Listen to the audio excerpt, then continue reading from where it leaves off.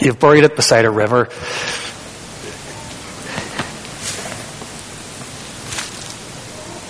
It's mouldy. It's full of mildew. We have some great vocabulary in Northern Ireland. Sometimes we should use it more in our preaching. Like, what are the words to describe this linen belt that's been buried beside the river for months? Anybody? Minging? Minging's on my list. Stinking? Manky. Oh, I haven't got that. Manky. Okay, so there it is. The beautiful linen belt is minging, manky, and stinking. It's certainly not fit for purpose. It's not doing what it was made to do. It's not doing what it was designed for. It's a weird kind of a drama, and goodness, you could go a million directions interpreting it yourself. Thankfully, we're given the interpretation, because I don't know what we'd do with this if we weren't. God, verses 8 to 10. God explains what he's just had Jeremiah act out. In the same way that this belt was ruined, I'm going to ruin Jerusalem and the people of Judah. They haven't listened to me. They've gone their own way. They've found other gods more to their liking and they've worshipped them instead. They've failed, he says, to model my life to the nations. Because of all this, they've become stinking, minging, manky, this belt, entirely unfit for purpose. We have another great Ulster expression that I think this drama has drawn us to. You know the one, I wouldn't be seen dead in that? You know, when somebody's wearing something rare. That's what God says. But he's saying it now about his people. You're gross. You're minging. Honestly, I don't want to be seen dead in that. I don't want to be associated anymore with you. I don't want my reputation in this world to be in any way aligned with you.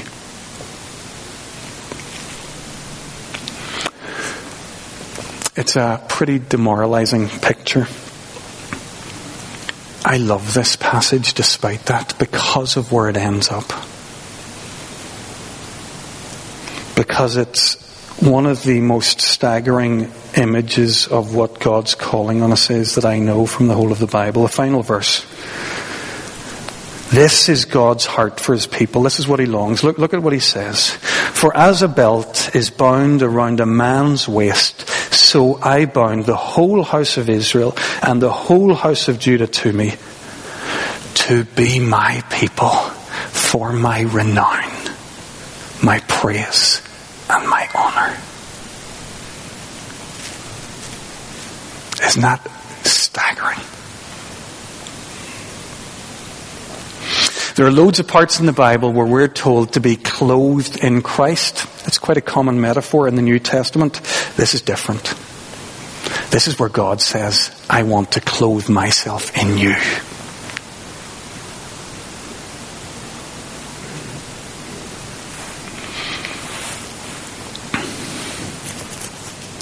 God wants to wear us to make him look good.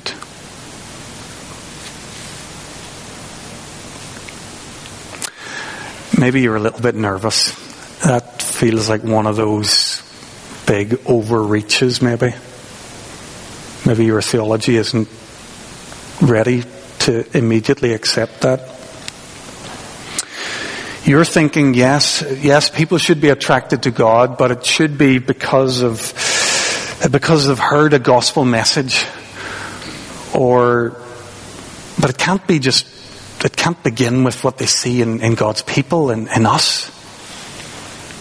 Well, this is the amazing thing about our two Bible passages this morning. It says that our beauty matters because it draws people to the beauty of God.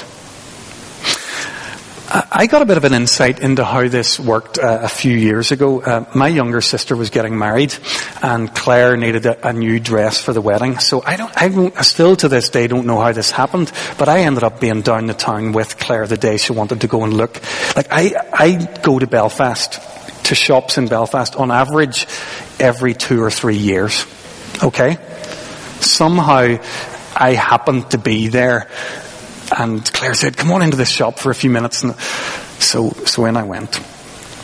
The saleswoman in that shop was genius. I mean, if I could get what she was doing and bottle it, I wouldn't retire from this work, because I love this work. But my goodness, she was fabulous. She didn't really talk about the dress very much. She was trying to sell this dress, but didn't talk about it. Didn't really mention the dress. All she talked about was Claire. Oh, that's very slimming, you know. That makes you look so young. You're looking at the dress, but all the chat is about Claire and how beautiful the dress made her look. It was genius. So in that clothes shop, it was never about the dress, but it was all about Claire. The dress was good only because it showed Claire's slim figure and gave her that youthful look. Whenever I spoke to her and told her at the wedding a few days later, Claire, you look gorgeous in that dress.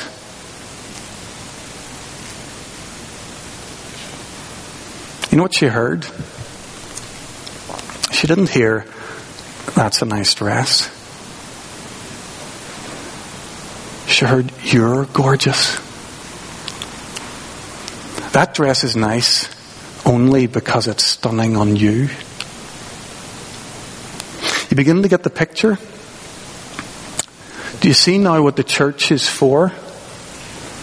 The church is the dress that the living God wants to wear, the belt, the thing that makes him look beautiful. People are supposed to look at Kirkpatrick Memorial and say, they're beautiful. They must have a stunning God.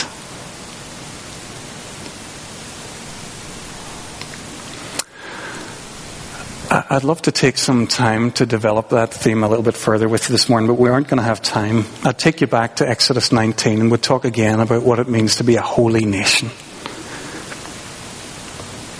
I'd remind you of Jesus teaching about the salt of the earth, the light of the world. Let your light shine before men so that they'll see your good deeds and do what? Praise the Father in heaven. They see you, but they go to the Father. I'd show you that Paul teaches the same thing over and over again in quite different ways. But in Titus, for example, chapter 2, he urges employees to live beautiful lives in their workplace. Why? So that they can make the teaching of God, our Savior, attractive. Our lives make him beautiful. So right through the Bible, the message is clear. We're called to model the life of God for those around us. To show the world what a God-loving, Jesus-following, Spirit-carrying person really looks like. And when we do, and to the extent that we do, we might just find people continuing to join us in a community like this.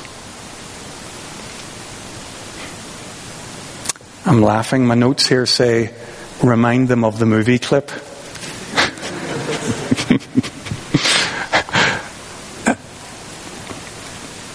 You've got no poetry. You've got no light. You've got nobody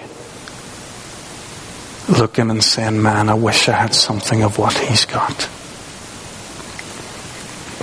Folks, we have all the poetry in the world in the gospel of Jesus Christ. We have light to live by. Light that could make all the difference to somebody still living in darkness. And on occasions when we speak this poetry, when we live this light, we're going to find some people saying, I want something of what he's got or she's got. You see, beauty turns heads.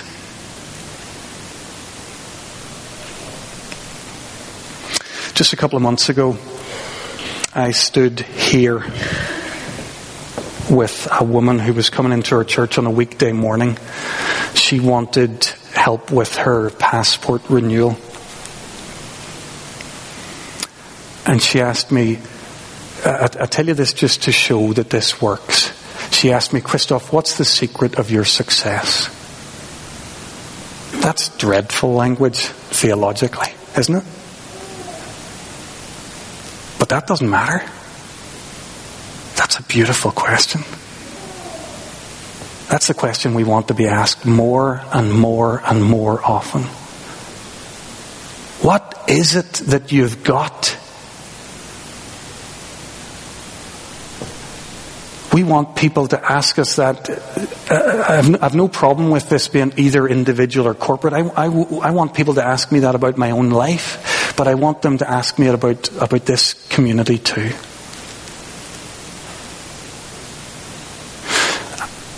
I had relatives from Germany, from that community that I was describing during our act of remembrance. I had them here with me in June visiting, and they happened to be here on the Sunday when we welcomed our new communicants. And I still remember the conversation after it. There's so much life. Where does this life come from? We have a couple worshipping with us here this morning because a couple of years ago they felt there was something missing from their lives. They came along to our community carol service. Haven't really stopped coming since, or hardly. They're finding that there's something on offer here that's like nothing else. We have a young woman started worshipping with us just over a year ago because she brought her children to her holiday Bible club. Came to the service that there always tends to be at the end of that week and just forgot to stop coming. Beauty turns heads.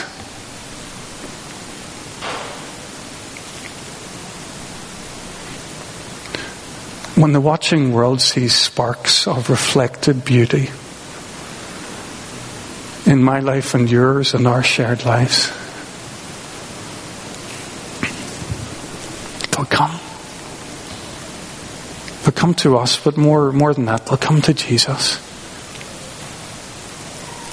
This is how God intended it to be.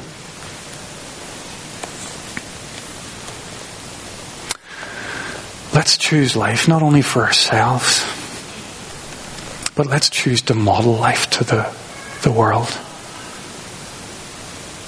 A lot of people we know need a lot more life than they currently have. Let's pray.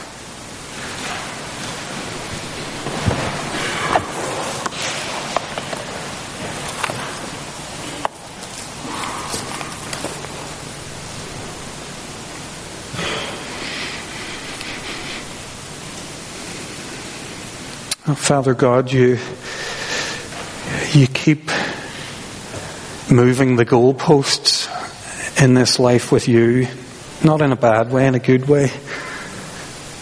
You keep widening the vision, deepening the calling.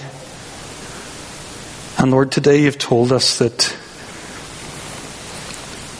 you have chosen to put your reputation in the world somewhat into our hands. Lord, that's terrifying. It's so exciting too at the same time. So Lord, we pray again that you would help us to love you more. That you would draw us deeper into this life with Jesus. That you would make us more like him. That his beauty might be more and more and more and more evident in us. And Lord, if you want to use that, if you want to use that beauty to turn heads and to draw people to you, we'd be delighted. Lord, please use us in these wonderful purposes of yours. Amen.